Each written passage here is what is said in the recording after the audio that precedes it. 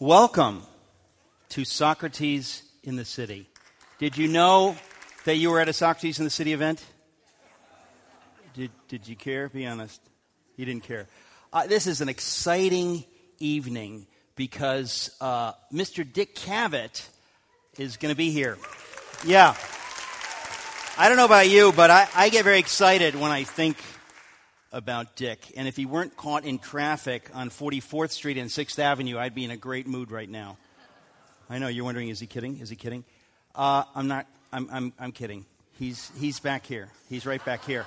I'm thrilled that he consented to come again to Socrates in the City. He's been here a bunch of times, but every time it's so awful that I know he won't come back. But he comes back again and again and again. It really is a thrill for me that you're here and that he's here. And let me say this. Tonight's a particularly special evening because of the tree lighting, don't you think? Gosh. I was actually worried that none of you would get here because of the traffic. So thank you for planning ahead and taking the subway or whatever you did to get here. Thank you. And if you're late, I hate you. Did you hear that this is the last year that they're going to do that? De Blasio is shutting that down. Did you hear about that? Yeah. What were his words? I wrote it down. He said, he wants to put an end to the murder of these innocent giants. Those were his words. Yeah, he's shutting it all down, folks. Well, in this case, I mean, he has a point, just not on that subject. You know what I'm saying? Yeah. Anyway, look, it's a dream come true for me to interview a legend.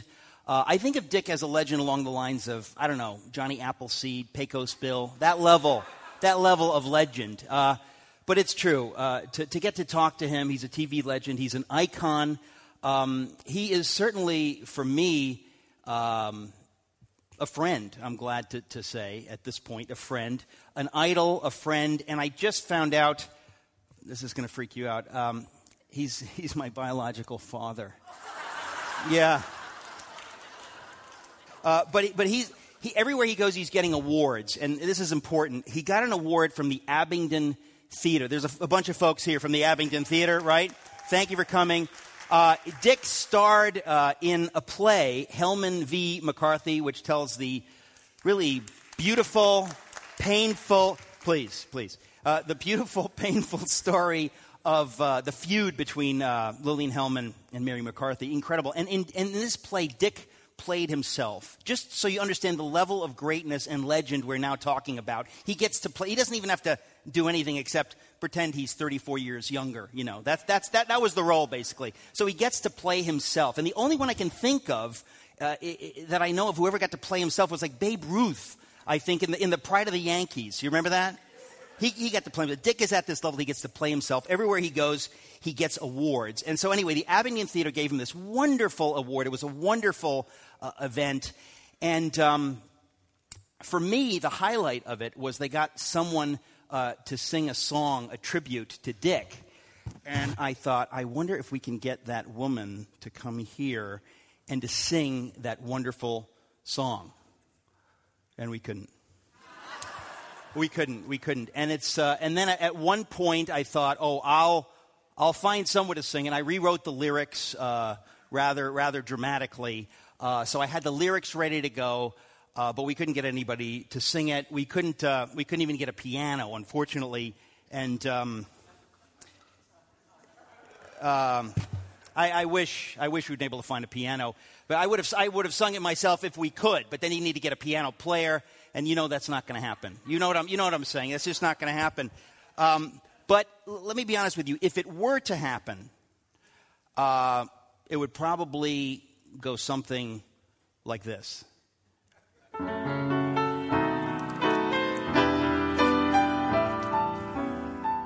Not exactly like this, but something like this. Roughly.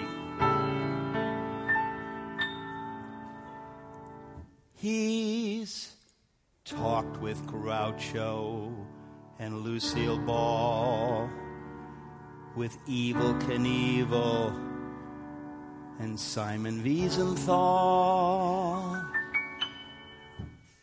He's delightful, he's the lovely, he's Dick Cavett. Thank you. He's schmoozed with Bob Hope and with Mel Torme, with William F. Buckley, and with Bob Goulet. He's delightful. He's the lovely. He's Dick Cavett.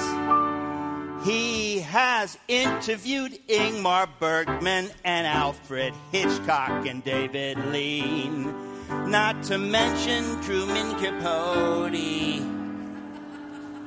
and Orson Welles and Orson Bean.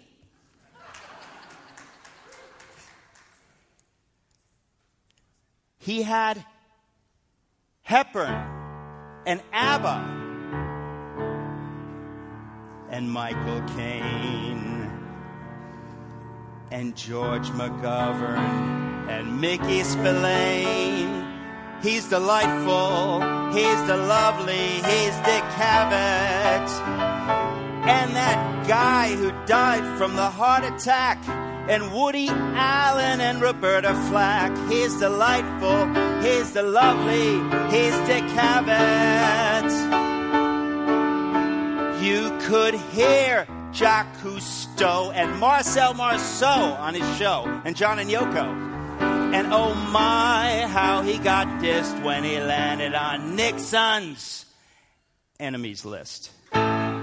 So I ask you, friends, what's not to like? He's had Bella Abzug and Dick Van Dyke. He's delightful, he's the lovely, he's delirious, he's a darling, he's a doozy, he's deluxe, he's adorable, he's Dick Cavett. And he is, and he is, and he is. Thank you. I don't know where we got this guy. Thank you. Ladies and gentlemen, Dick Cavett.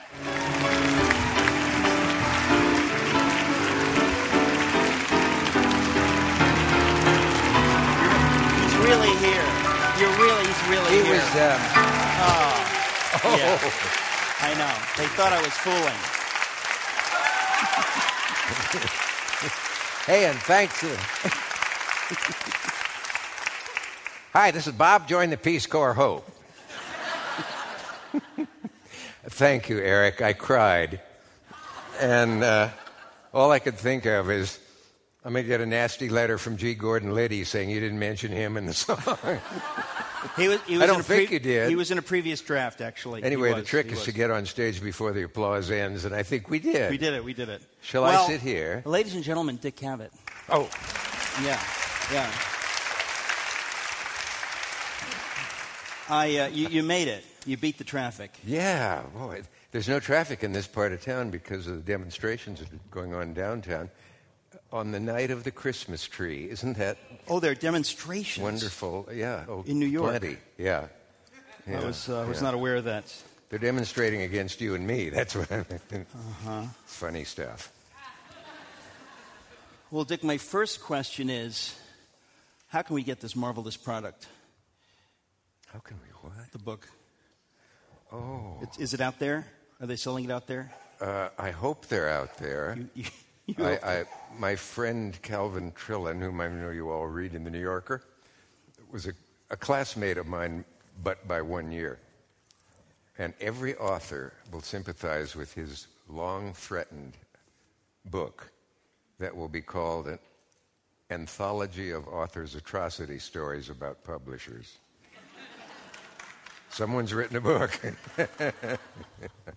Your wife probably put you through the years, and then you got good reviews, and then, no.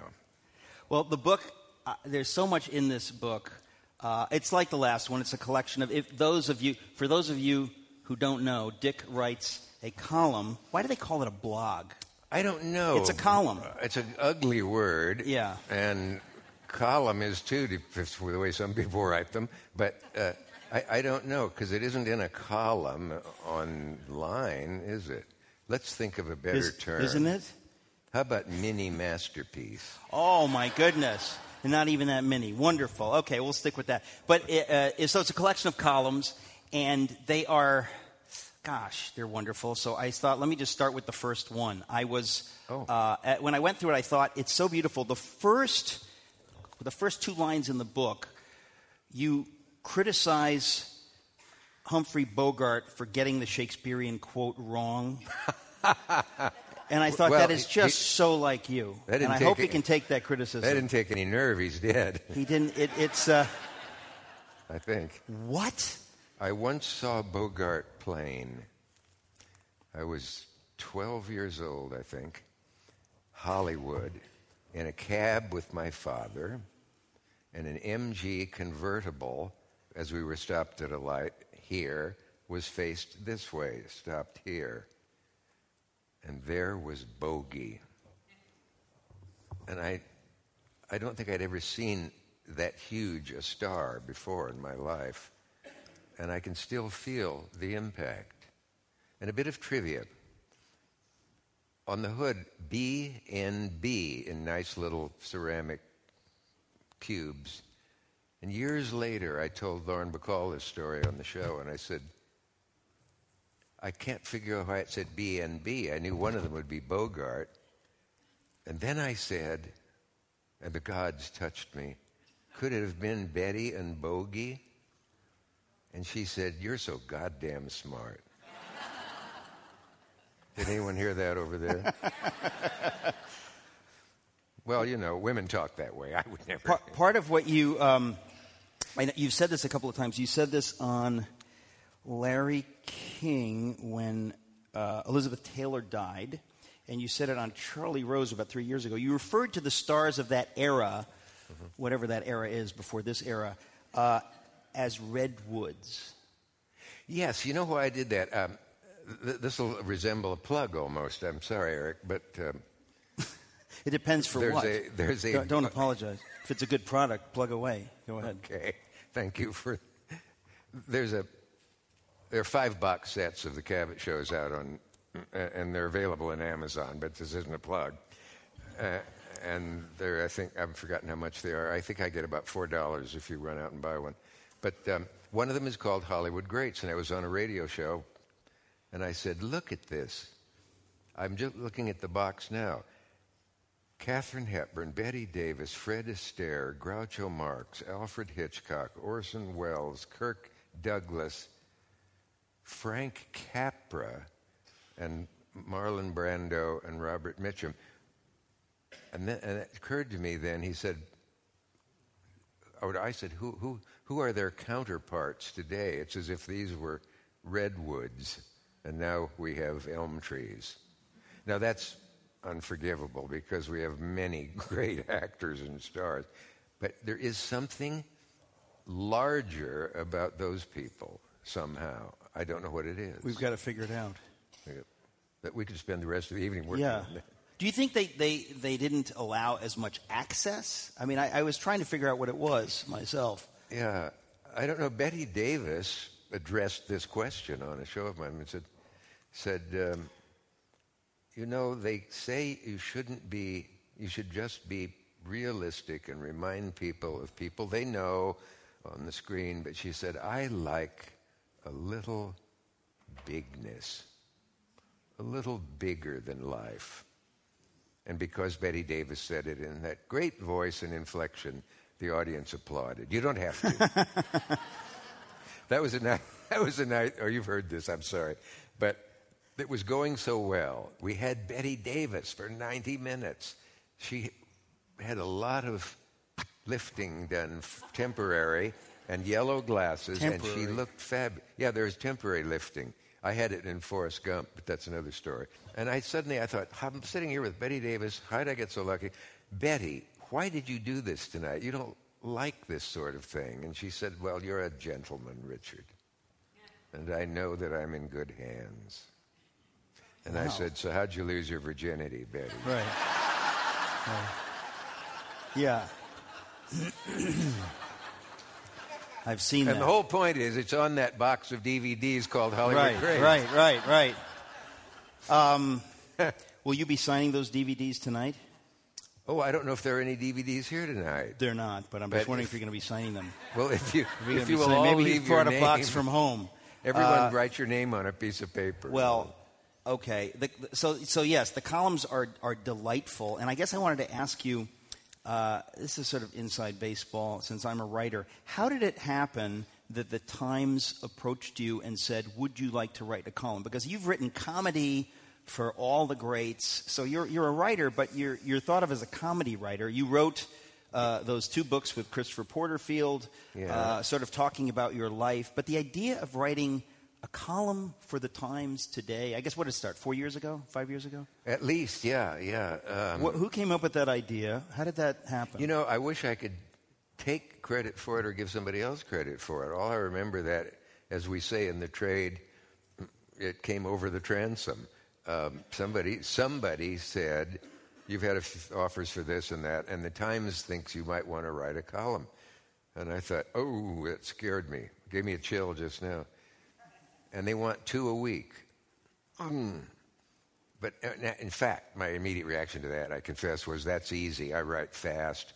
I always upset the older writers on the comedy shows, on the Tonight Show staffs that I was on, because I wrote my stuff and got it in before they were half finished. Yeah, we hate people like you. I learned not to do that. In a good way, yeah. Please. I said, okay, I'll do it. And I wrote 2 that week, and I wrote 2 easily the next week. And then I wrote the first one for the 3rd week, and I thought, that's it, I'm out, I've finished. I have nothing more to say. I wrote Basil Rathbone's Ghost Story column, and I couldn't think of anything else that had happened in my life. Now, hundreds of columns later, I'm still empty.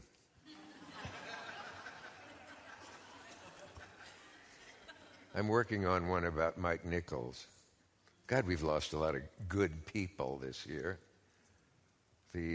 Now's not a good time to bring up that Dick Cheney's still alive.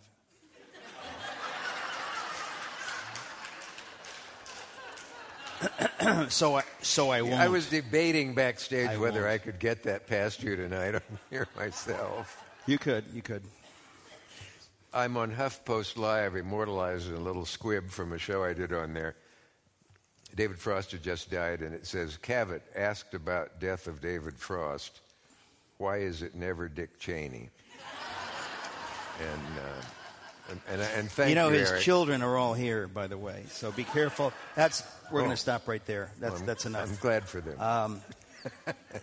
Where was we? People are going to wonder when you're telling the truth. So I'm lying now.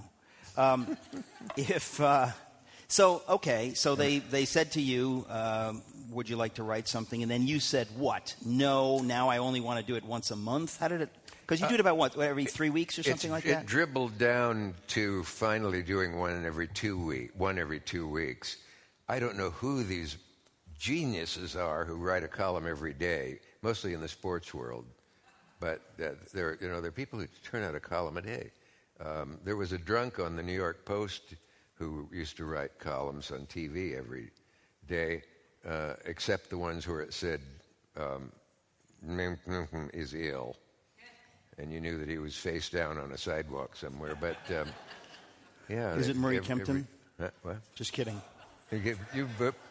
Who? I never know when you're telling the truth. All right, so that's some other drunk. Okay, well, whatever. It doesn't matter. It matters not. I have no idea. Well, but so you were allowed to write it basically as often as you want, and that's, I'm assuming, because it's online. If it were in the paper, you'd need to stick to a schedule. I suppose so, yeah. And also, it's amazing how many people say, I never see your column. I heard you on Mark Simone, and he said, you got to read Dick's column. It's great. And I look through the paper, and I never find it. Do you know the 6-letter word online? No. Sometimes. Okay, so you can write it as often as you want. And whose idea was it to collect them and put them in books? Whose idea was that? Someone at Holt, my publisher. Someone obviously very tasteful and astute. Not in marketing. Well, they had a choice of printing me or Bill Buckley's old columns, and I guess they decided to do me. Buckley was a piece of work. Did I write over something you said? No. Oh. I wanted to ask you actually about Buckley. He's on my list, which I think I left in the green room. Oh. You had him on a number of times, did you not? Yes, I did. You were friends. I believe you swam together at one point. Eric, please. Sorry. These are adults. Eric. Yeah.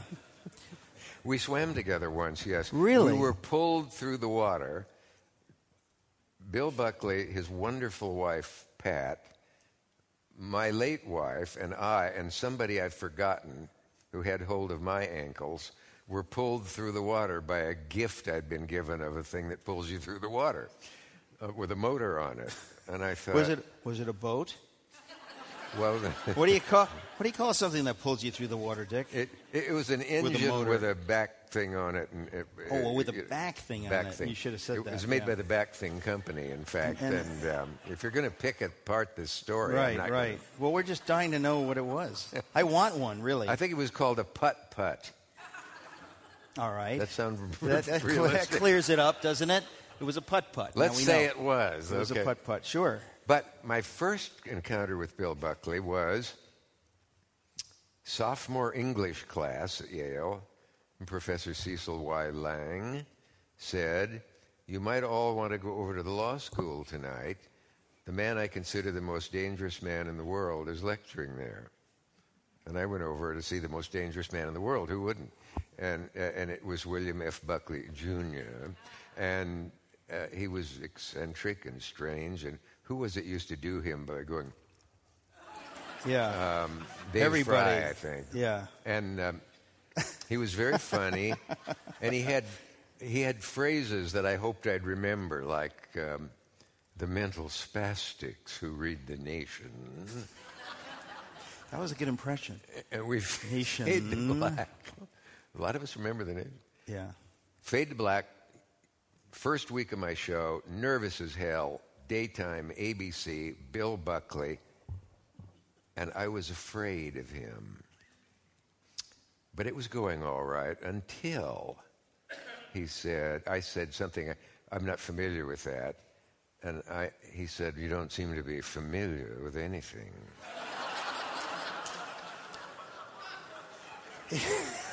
I naturally thought, "You son of a bitch." This is my first week of doing this show. I'm responsible for 90 minutes of live television. I'm worried, and you scared me, and I just feel awful. And the audience went, "Ooh," when he did that. But I got him back. Want to hear that? I can make it quick. Unfortunately, we're out of time, Dick. I'm so sorry. Okay.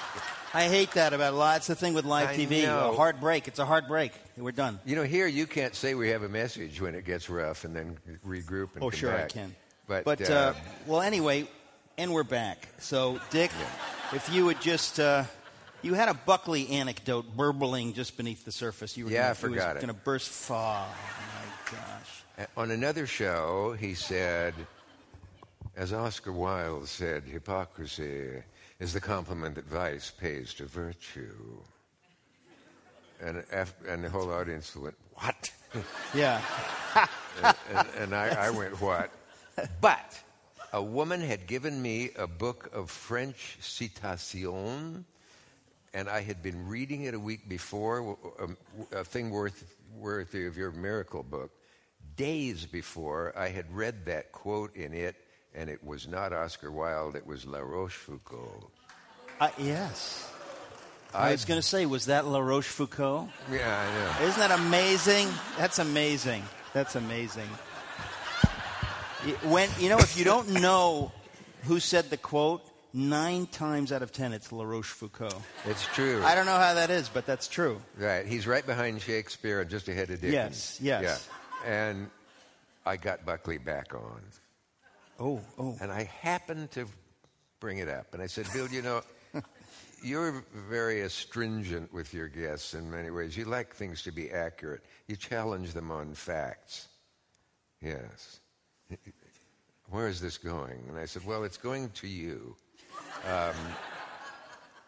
Did you say, "You son of a bitch"? No. I saved that and told his wife to call him that. But right. So I led him around to it, and I said, that quote you gave, I think I have it exact.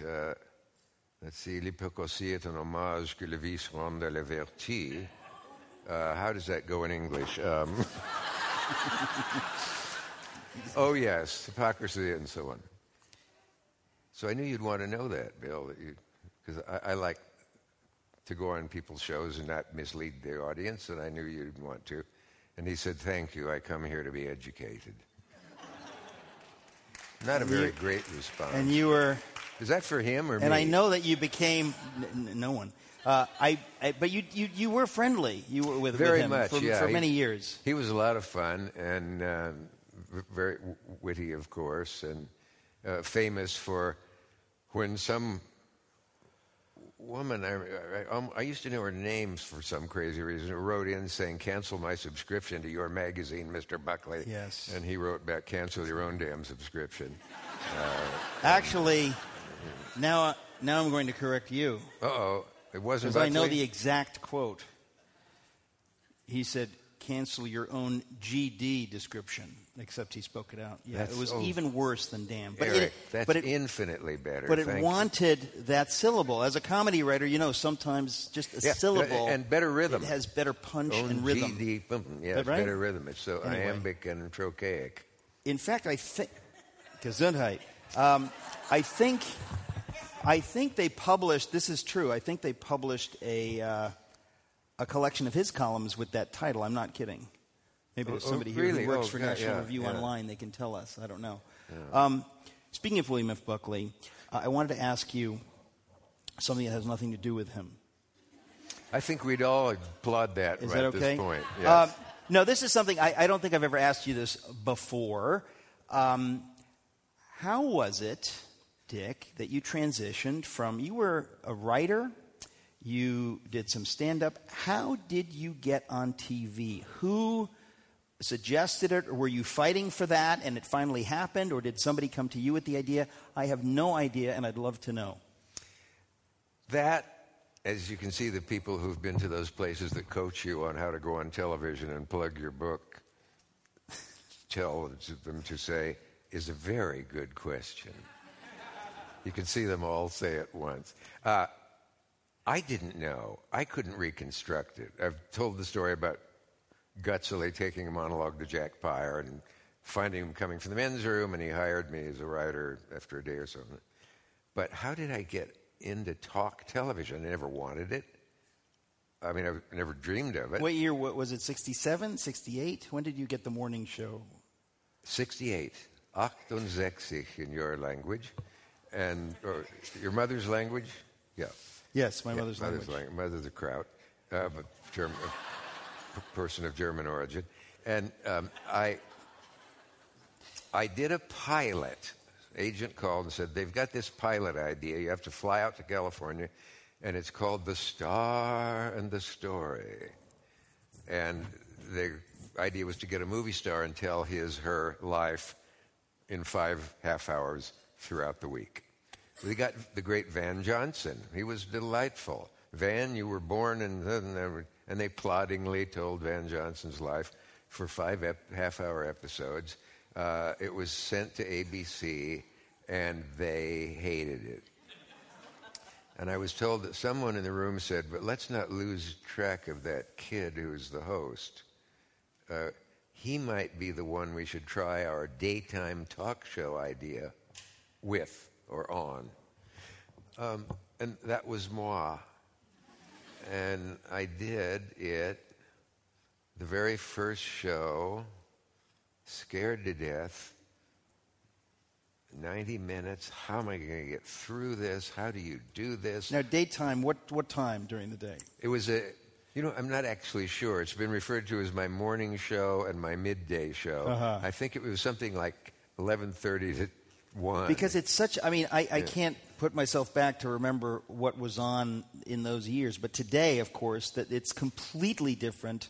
Late night shows and daytime shows, different audiences. I think it was different then as well, but maybe not as different if they thought of you for it. Because you're no Jerry Springer, sir. I'm friends with Jerry Springer, and you're no Jerry Springer. Who says? Yeah. I never aspired to be Jerry Springer, but he is, as people say on talk shows, when they're afraid they might say something bad, He's a dear friend of mine. Really? And they never are. I actually can't think of anyone in the culture. There are a lot of people in the culture that I think are bad influences. I can't think of anyone worse than Jerry Springer. I just had to get that out. So that's why I always say, when you're smiling. But okay, so you did. Sure. How long did you do the daytime show for? ABC never promoted it.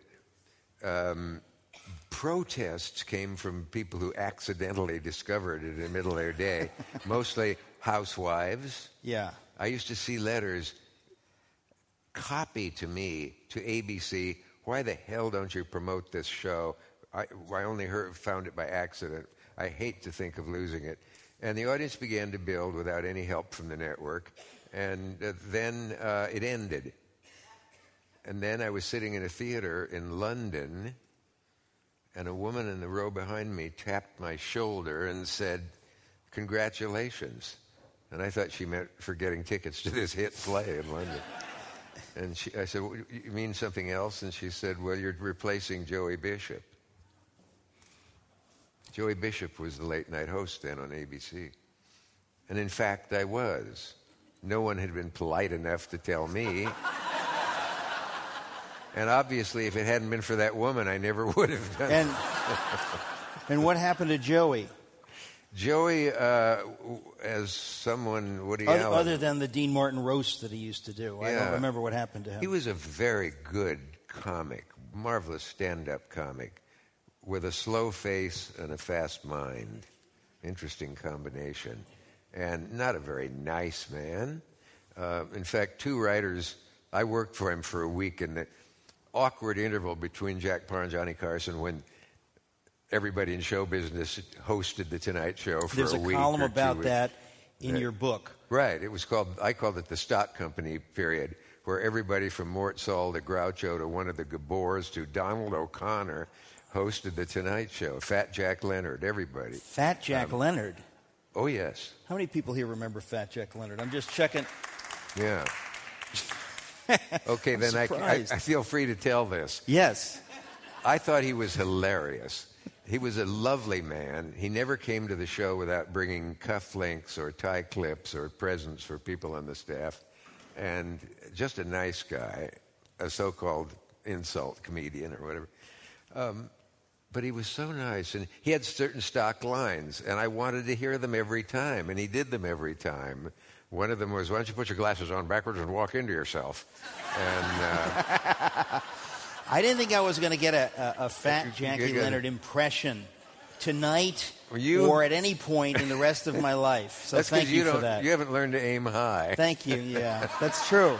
All things are possible. But another time, so I thought, how do I write for him? He's a guest host for a week.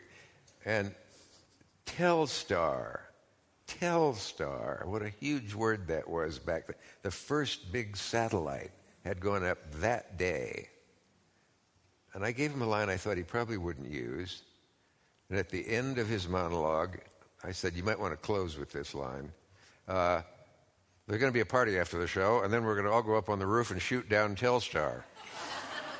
This killed the audience. I don't know why. And the only other thing I can remember giving him was, why don't I give him a fresh version of some of his stock lines? And I gave him, "Why don't you walk into a parking meter and violate yourself?" That's yours? That's yours. Well, that's his now. That's excellent. Except today they don't have that the thing that says violation. I know, but some old folks laugh. Yes. Well, okay, and I want to ask you also. You have a tremendous theater background. You've always been interested.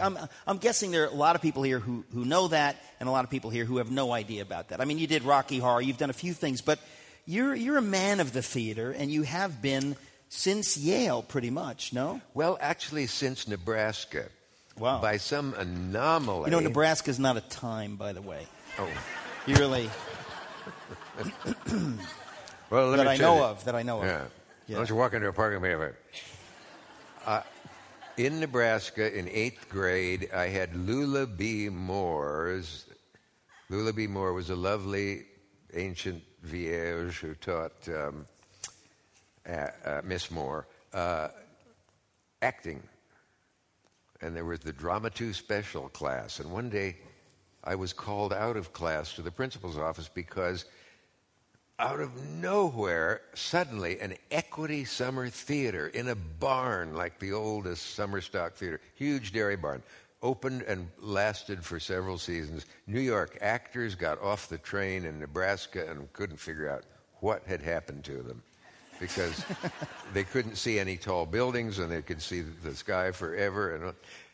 And they wanted a young man who might be able to do an English accent. And Miss Moore had discovered that I could, and I starred with a company of brilliant actors in The Winslow Boy. How old were you? I was, this was 3 years ago. 14. Yeah. You were. I think I remember this. You were like 14. Yeah, I was. I was whatever you are in junior high is what I was, yeah. And there's a good joke there. I just couldn't come up with it. Whatever you were in junior high. I think Ronnie is 14 in the play. Mm-hmm. But I remember standing in the wings opening night, and I was the first one to enter alone. And I thought, I can't do this. Some supernatural power has got to be invoked to get me through this evening. I have every third line in this play. But I did get through it. I loved doing it. And that was my first acting. Then I did plays at Yale. And then in New York. Wait, before that, did you ever have the desire to act? Was this just something they sprang on you?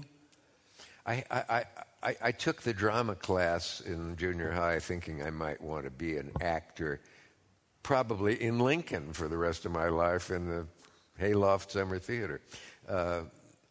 Because I never dreamed of going, I dreamed of going east, but I never thought it could be a reality. And when a family friend, my parents have all been school teachers, from Omaha, had a fellowship to Yale, said Dick should apply to Yale. This is his senior year. And I didn't know what he was talking about. I probably didn't know what apply to Yale meant. But I did. And the envelope came, and I thought, well, I know the first words will be, we regret. It was a summer day. I was home alone, opened the thing. Congratulations, you will be in the class of 1958. And I remember it was, I don't know if epiphany is the right word, but Eric will tell you. I thought...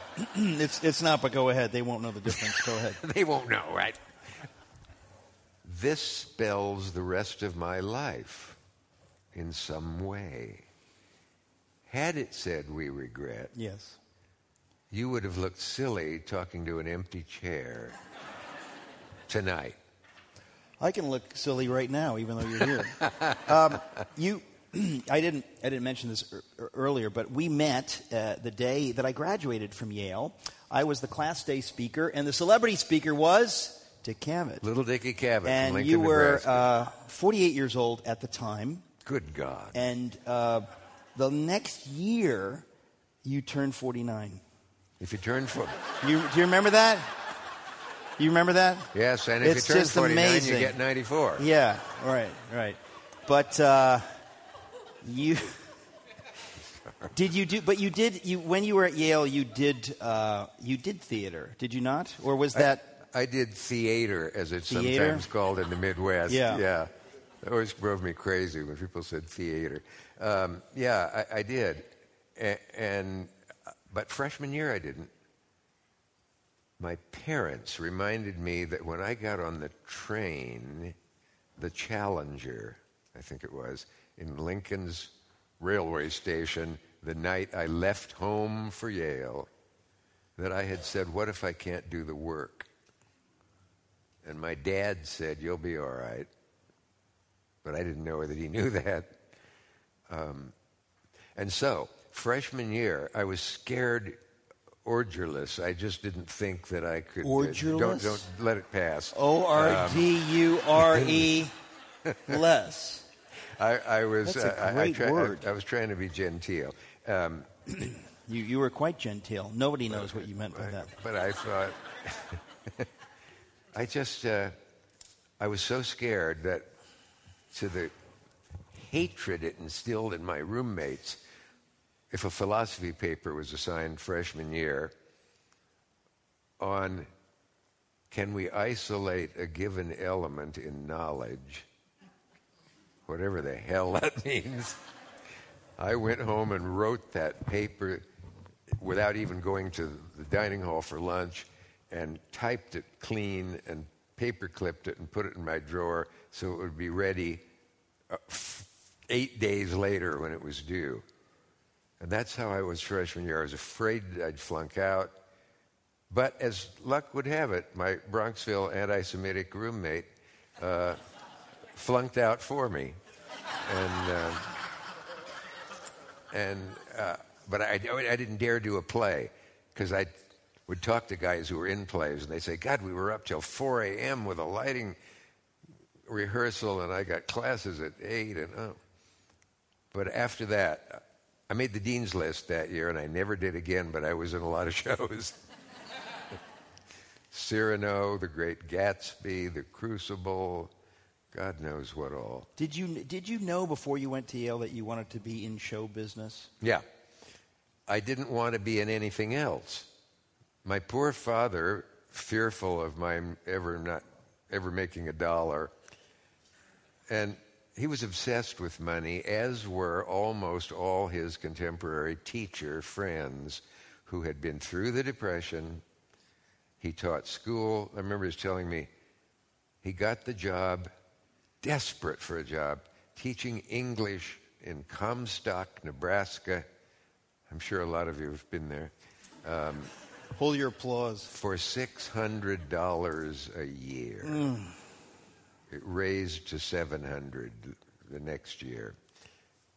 And ever and anon, he would say, your mother and I would have to decide whether we could spend a dime for a movie or we should buy bread or lettuce or something with it. So he was always. So he had said, where they got a great dental school at the University of Nebraska, and they have a pretty good law school, and you got to think about, this show business stuff. It's pretty dicey, But I knew I was never going to be a dentist. Well, I love dentists. I don't mean. But I just knew that Yale. I knew from talking to this benefactor, this teacher, Frank Rice, who got me into Yale, got me to apply, and I got in, had said, the great thing about New Haven is not the weather, but the Shubert Theater. What's that? It's what's called a tryout theater. All the Broadway shows on their way to New York start at the Shubert, almost all. Some in Boston, then the Shubert. And for the next 4 years, I saw everybody in the golden age, what I think of as the last of the golden age of American theater.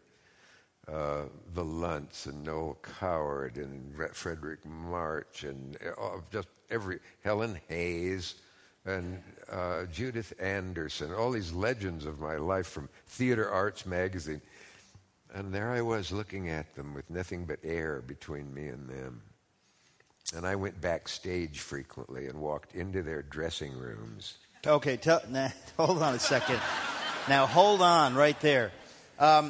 You have a knack, a thing for being backstage. So if anybody's ever wondering where you are, if they can't find you, you're backstage someplace, typically, backstage. Right? And look in Rex Harrison's dressing room. He's probably in there. I was. When did that start, and what gave you the sense, the chutzpah, to think that you could get backstage? Because, I was a student at Yale, and I wasn't wandering around backstage at the Shubert. I don't know. What put that idea into your head? I don't know that it was an idea. It seemed more like a compulsion.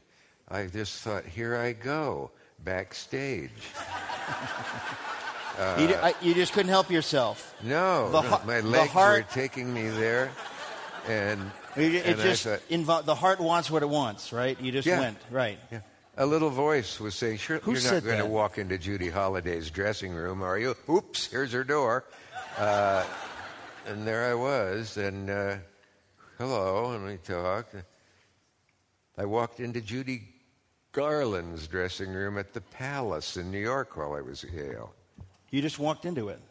Well, I went backstage to see if I could get in, and I said to the guy, I'm a friend of Judy's, and he said, okay. And that's different. And if you're backstage and there's a backstage doorman, say, how's it going, Pop? He's always called Pop, and so he thinks you're supposed to be there. And then I went down a little hall, and it was dark. This is the Radio City Music Hall. No, it wasn't. It was the Palace. Better. The Palace Theater, in the lyric of one of her songs. And a figure in a house coat was walking ahead of me.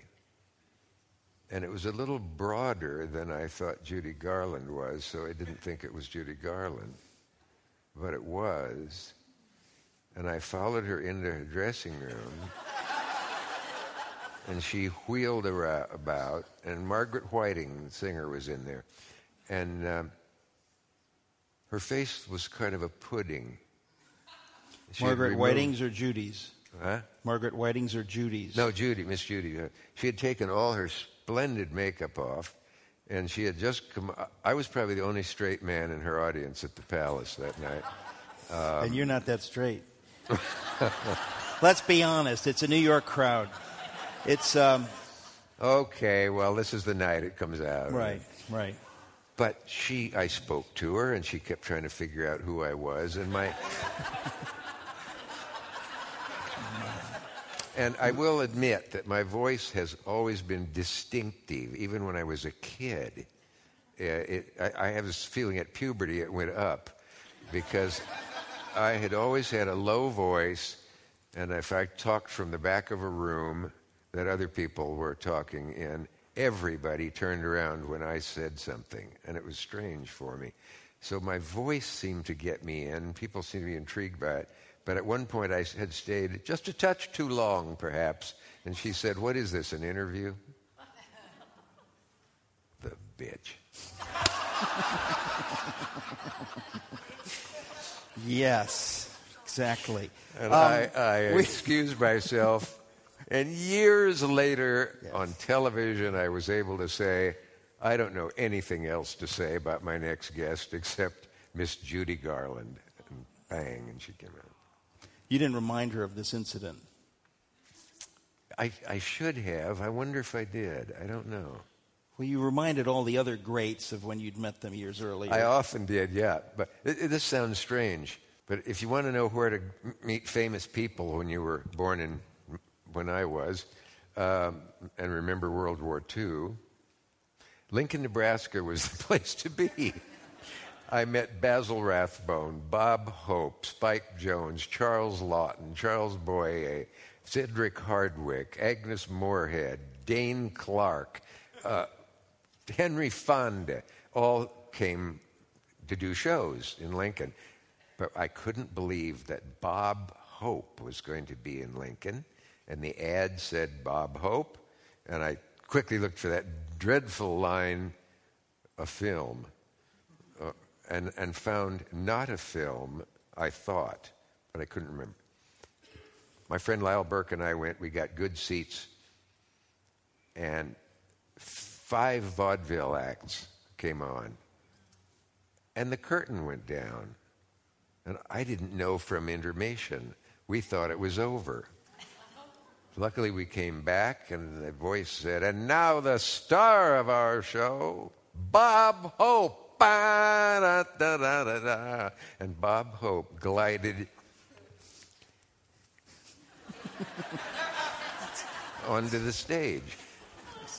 And Lyle said, my God, there he is. And I just got the chills now. Ran around backstage. Hope came down the stairs at the end. I said, fine show, Bob. He said, hey, thanks, son. And I told all my friends the next day about chatting with Bob Hope the night before. And years later, on a Kinney of this, I think it was my days, I run around to look in the wings to see if Bob Hope actually showed up, because he was supposed to be my next guest. And there he was. And he came on to Thanks for the Memory, of course. I told him this story. And I said, fine show, Bob. And he said, Thanks, son. He said, hey, was that you?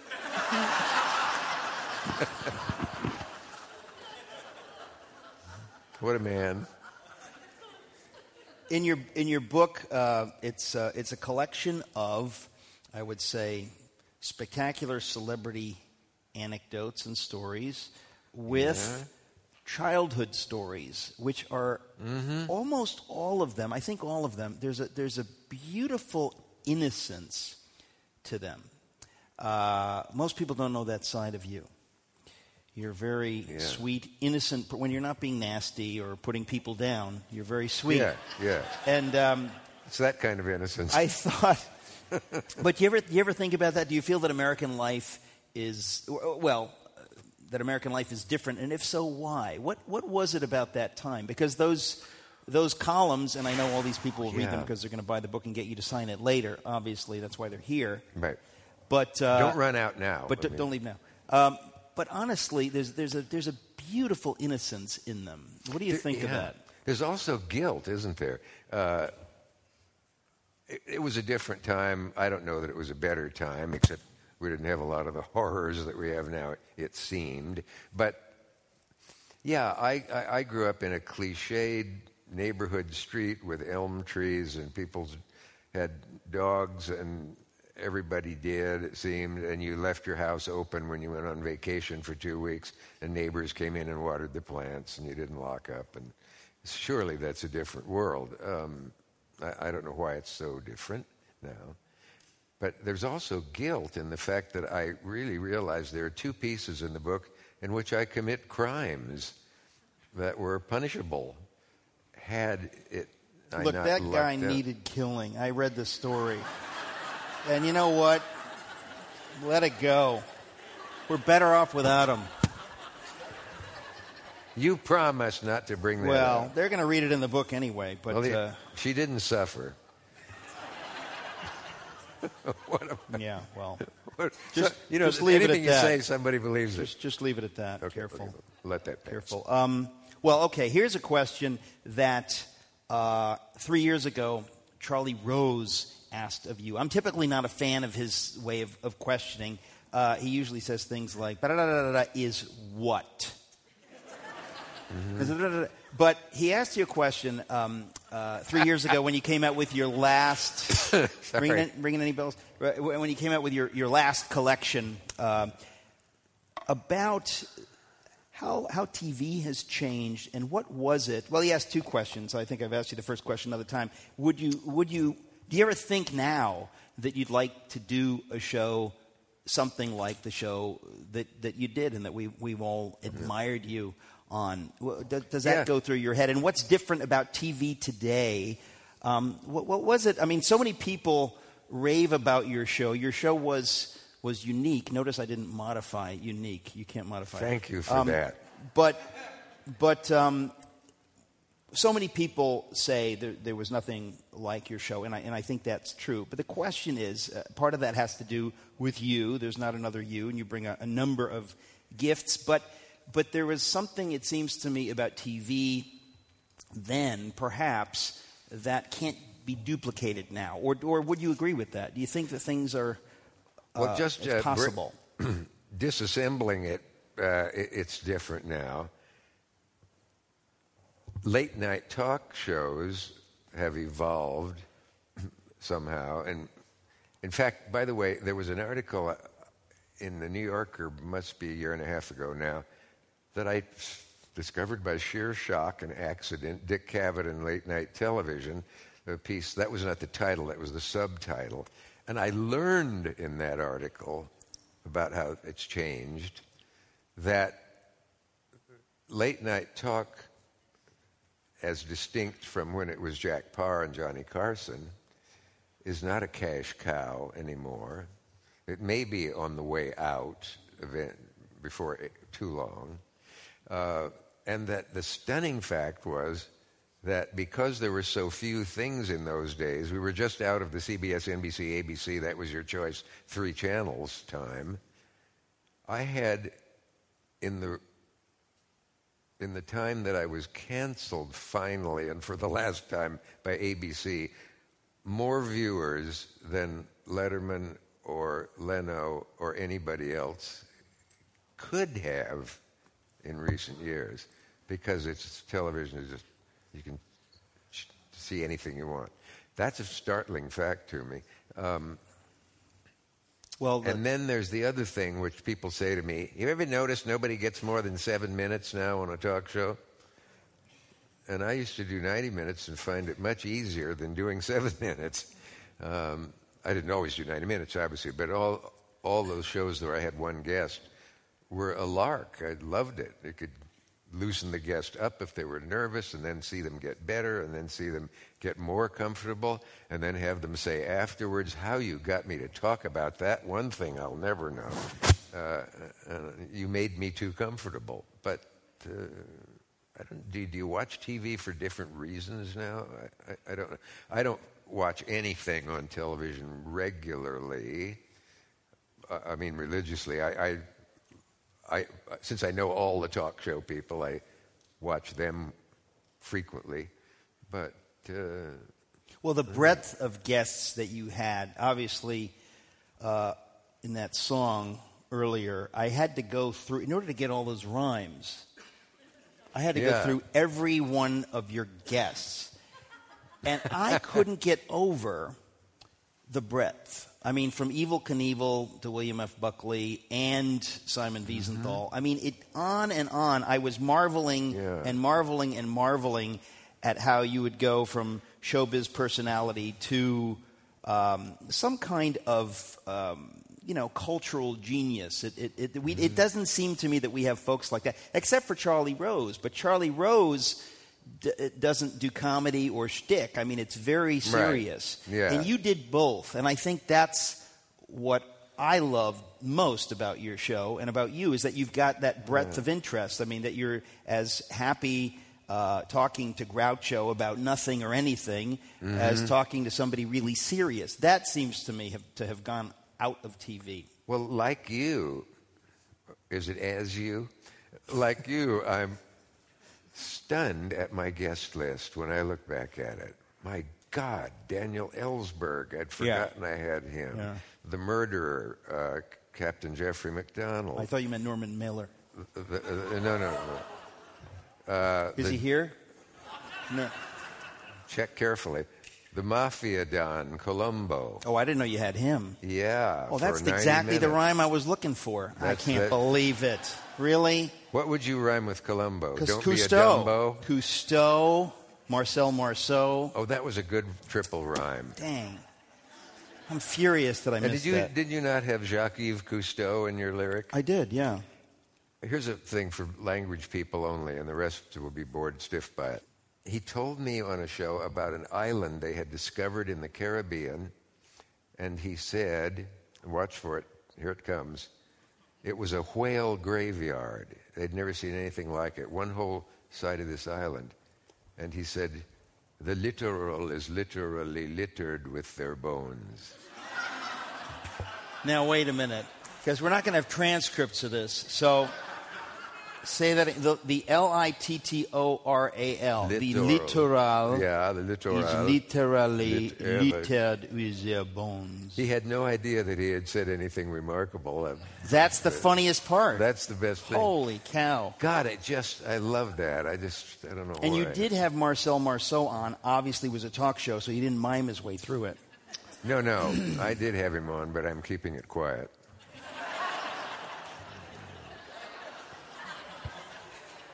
My wife just went, oh, no. That's very encouraging. But how does that work? I mean, the fact that they gave you the freedom to talk to people who were, I don't remember, when was your ABC show on? That wasn't late night, was it? Or it was, actually. It was 11 or 11:30 opposite Carson. Strangely enough, the Tonight Show, when I first heard of it and watched Jack Paar on it, started at 11:15. Isn't that a forgotten fact? Jack so hated that 15 minutes because it was only carried by half of the affiliates. So he blew his monologue on half the country. He protested, and finally they dropped it and started at 11:30. But yeah, I did 11:30 to 1, the traditional one, opposite Johnny, and at another point, among Johnny, myself, and Merv Griffin. so you could switch all around and see different types of shows. But when I look at that guest list, I've forgotten so many. This is kind of interesting. Well, why don't you be the judge? I was sitting there beside Johnny Carson one of the times I was canceled, and Johnny would always, perhaps as a fellow Nebraskan, have me on after a cancel. You want to come on Monday, Richard? Yeah. And That's true. He would have you, right? Yeah, and I would go on the Tonight Show. He brought me out first, even though he had other illustrious guests. And he was so easy with me that his staff would say, I wish you were on every week. He's a different man when you're on. Somebody pointed out Johnny only leans back in the back of his chair when Cavett is on. We had a great friendship. But he would say, if this next one doesn't work, it's Armed Forces Radio for Richard. He would, but you really were friends. I mean, it's remarkable. It's one thing to meet the greats, but to be friends with Johnny Carson, of all the opaque personalities, he was not somebody that made a lot of friends, or are we getting that wrong? No, Johnny was as awkward socially as almost... Richard Nixon. No. Nixon took the prize for that and criminality. But, are you going to applaud? There's a lot of Nixon. You got to be careful. A lot of Nixon fans here. You got to be careful what you say. But John, what we were talking about, Johnny said one night, waving to Doc to bring the band down a little during a commercial break, because he liked them to play loud so he wouldn't have to talk to the guests during the breaks. Not a bad idea, by the way. You blow stuff that way. Richard, do you ever forget who you had on? And I said, this is during the 12:30 long break so we could talk. Well, sure, there are so many. And he said, no, I mean that night.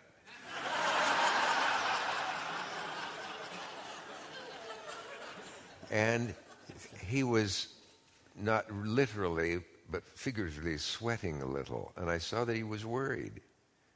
And I said, well, I suppose. And he said, well, the reason I asked, I went home the other night. He had an Irish doorman he had told me about. And he said, my doorman said, so who do you have on the show tonight, Mr. Carson? And I said, well, we had the usual four. We had, Jesus. And he said, I couldn't think of any of the four guests. It was an hour earlier. And I had to go upstairs. I had a drink. I finally came up with J.P. Morgan was one of the guests. But he was worried. He drank a lot when I worked with him. He had a wife on the ledge now and then. He had lots of tension, like a wire about to snap. And he'd be in his dressing room when I took the material down for that night in his underwear shirt, saying, these things are killing me, which they did, his Pall Malls, if we want to thank a tobacco company. And pull himself together, come into the wings, hated to have to say hello to the guests beforehand. I knew to always ask him about a card slide or something which relaxed him. And then he'd stand there, stamp out the cigarette, band played, and he'd go out and be the happiest he ever was for, in the latter years, 1 hour a day, formerly 90 minutes. He told me once, Richard, the biggest mistake I ever made was cutting back to an hour.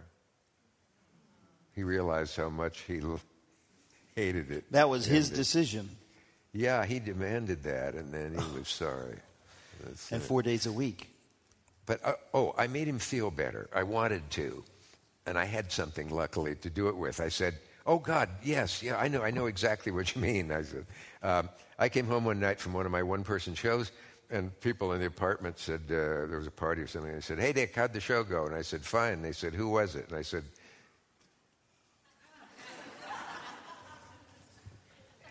my God, they sat right there. Was it somebody I mentioned earlier? It was an obscure name, so gets me off the hook a little. Lucille Ball. Oh. Well, no wonder. Yeah. Wow. I could not bring it into consciousness, but it started the evolving of my theory that I think most actors know and would understand. It's not you out there. You're never you completely, even in a chat show. And the you that does the show stays at the theater. You go home. When you come back, you put that mask on again, and you do it. And the one that went home can't be expected to remember it. Very odd. But are you now? These people don't. A lot of these people don't know me, but I'm much taller when I go home. Yeah, 4 or 5 inches at least. How do you do that? I have no idea. I have no idea. God, man. It's extraordinary. That's a side of you I hadn't seen. Right, I've seen right. The tall side. Well, it's so frustrating talking to you because all I can think of is that it has to come to an end. You are. Oh, I'm just getting started. Good. Come on. You are as good. Oh, yes. I'm sorry, Eric. No, please. You were doing so well. Could I tell one story about a great comedian? And I've always thought everybody must know it. Whenever I write a column or do anything, people say, Groucho Marx, tell us about Groucho Marx. Tell more about Groucho Marx. And I've written a lot about Groucho. And I can never quite believe that I met not only Stan Laurel for an afternoon, and there's a piece about that in the book that made people cry. Have you got a book out? And wow. And you really know how to hurt a guy. And this is Groucho and the Seance. It's fun to tell. Do some people know what I'm about to say? Somebody did. Well, yeah. But it's so good. It's a like good Jackie Leonard. It's better. The boys were in vaudeville, the brothers, the four brothers. And they were huge stars, making $2,000 a week in the Depression, when my father was making 80 cents a day or something. And so people wanted to meet them, and people would come backstage, and a woman came back and said, Mr. Marx, are you interested in the supernatural for any reason? He said, well, I am, in fact. Yeah, I've been reading about Dr. Ryan and some other things. He said, well, there's going to be a seance here in Minneapolis, perhaps, vaudeville tour. Here's the address, but I don't know quite how to say. He said, I know what you're going to say. You know, I'm an idiot on stage, but I can be respectful and be a normal person. And no one would know him because the mustache was painted on then, so nobody knew him. But he went. It was in a huge home, and there were black drapes and 1 or 2 candles, and the devoted and the believers were sitting out front reverently, and I think her name was Anna Eva Fay. If not, that was a famous seance trance medium. And she said, like Margaret Dumont in the Marx Brothers movie, in her gown. And she stood and said, at a certain point of incantation, I am in touch with the other world. I am in touch with the other world. Does anyone have a question? And a familiar voice said, what is the capital of North Dakota? Well. He said, I escaped with my life. Oh, my gosh.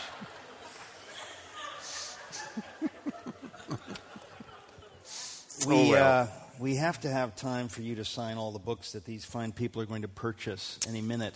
Oh, we wouldn't want to do private. Before we do that, let me ask a final question. Shoot. What's the capital of North Dakota? No, not that question. I've never wanted to know. Somebody said Bismarck. Yeah, so somebody right. was right. But you do a lot of things now. You write this column. I know that you're busy. We don't see enough of you, those of us who are here, who know your work. It's just a joy to see you out there. You're as wonderful a guest as you are a host, which is saying tons. And I think the question would be, and in fact is, what would you like to do? You're cursed with so many talents. You could do almost everything. Most people here don't know you were a champion gymnast. That's true.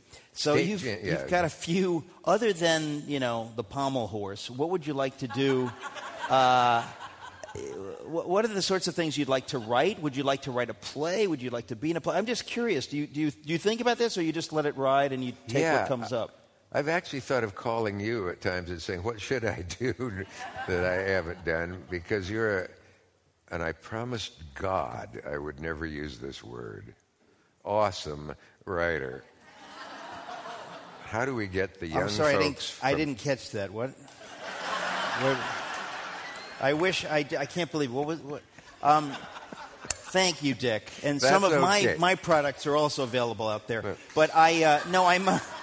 Should we? I am a writer, but I have no idea what that has to do with what I would think you ought to be doing. But I think you're a guy who seems to know what he wants to do, and you do phenomenal things, and you do them so well. Oh, that's a lie, but go ahead. Thank you. You're not bad looking.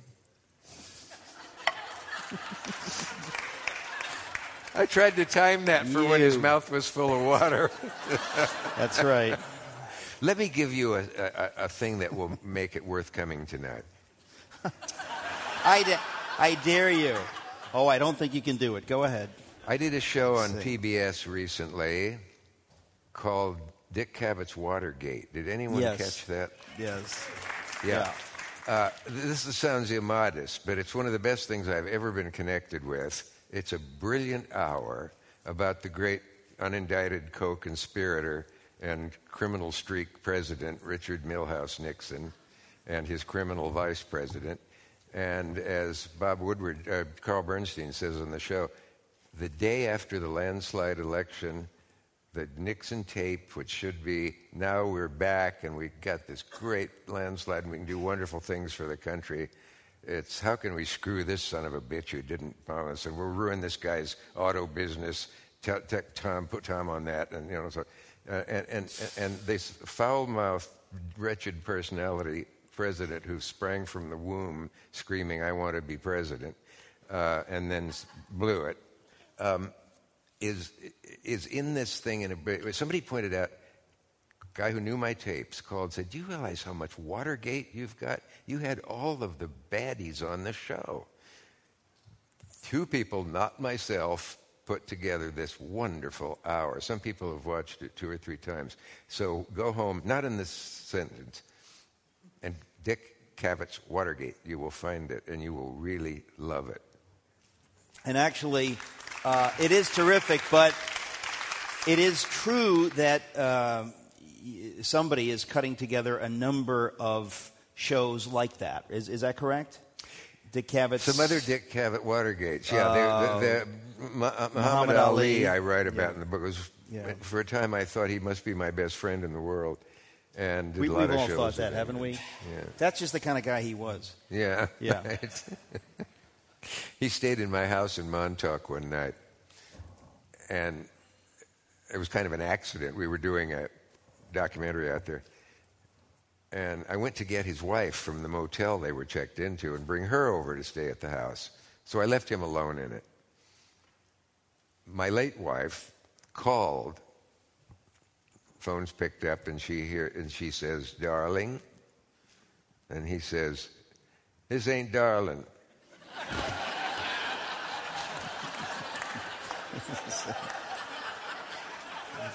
She said, "May I ask?" And he said, "It's the only 3-time heavyweight champion of the world, and I'm lying in your bed, and I'm watching your TV."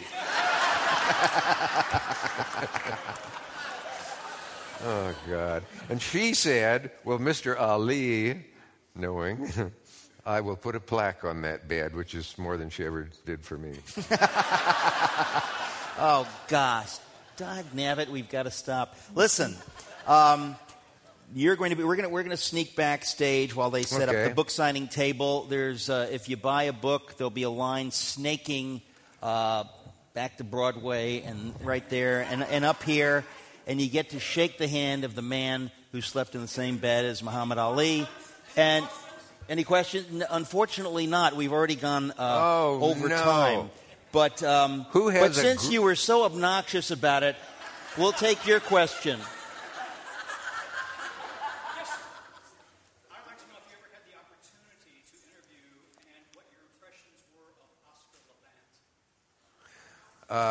My first impression of Oscar Levant really was that he was dead by the time I did talk shows. And since I'd already had a man die while I was taping the show in front of the audience, I thought bringing Oscar back would be too much. But I met him backstage on the old Parr Tonight Show the night he said, I just saw a Frank Sinatra movie that was so bad I went out and made a citizen's arrest of the cashier. That sounds just like Oscar Levant. Yeah. It's amazing.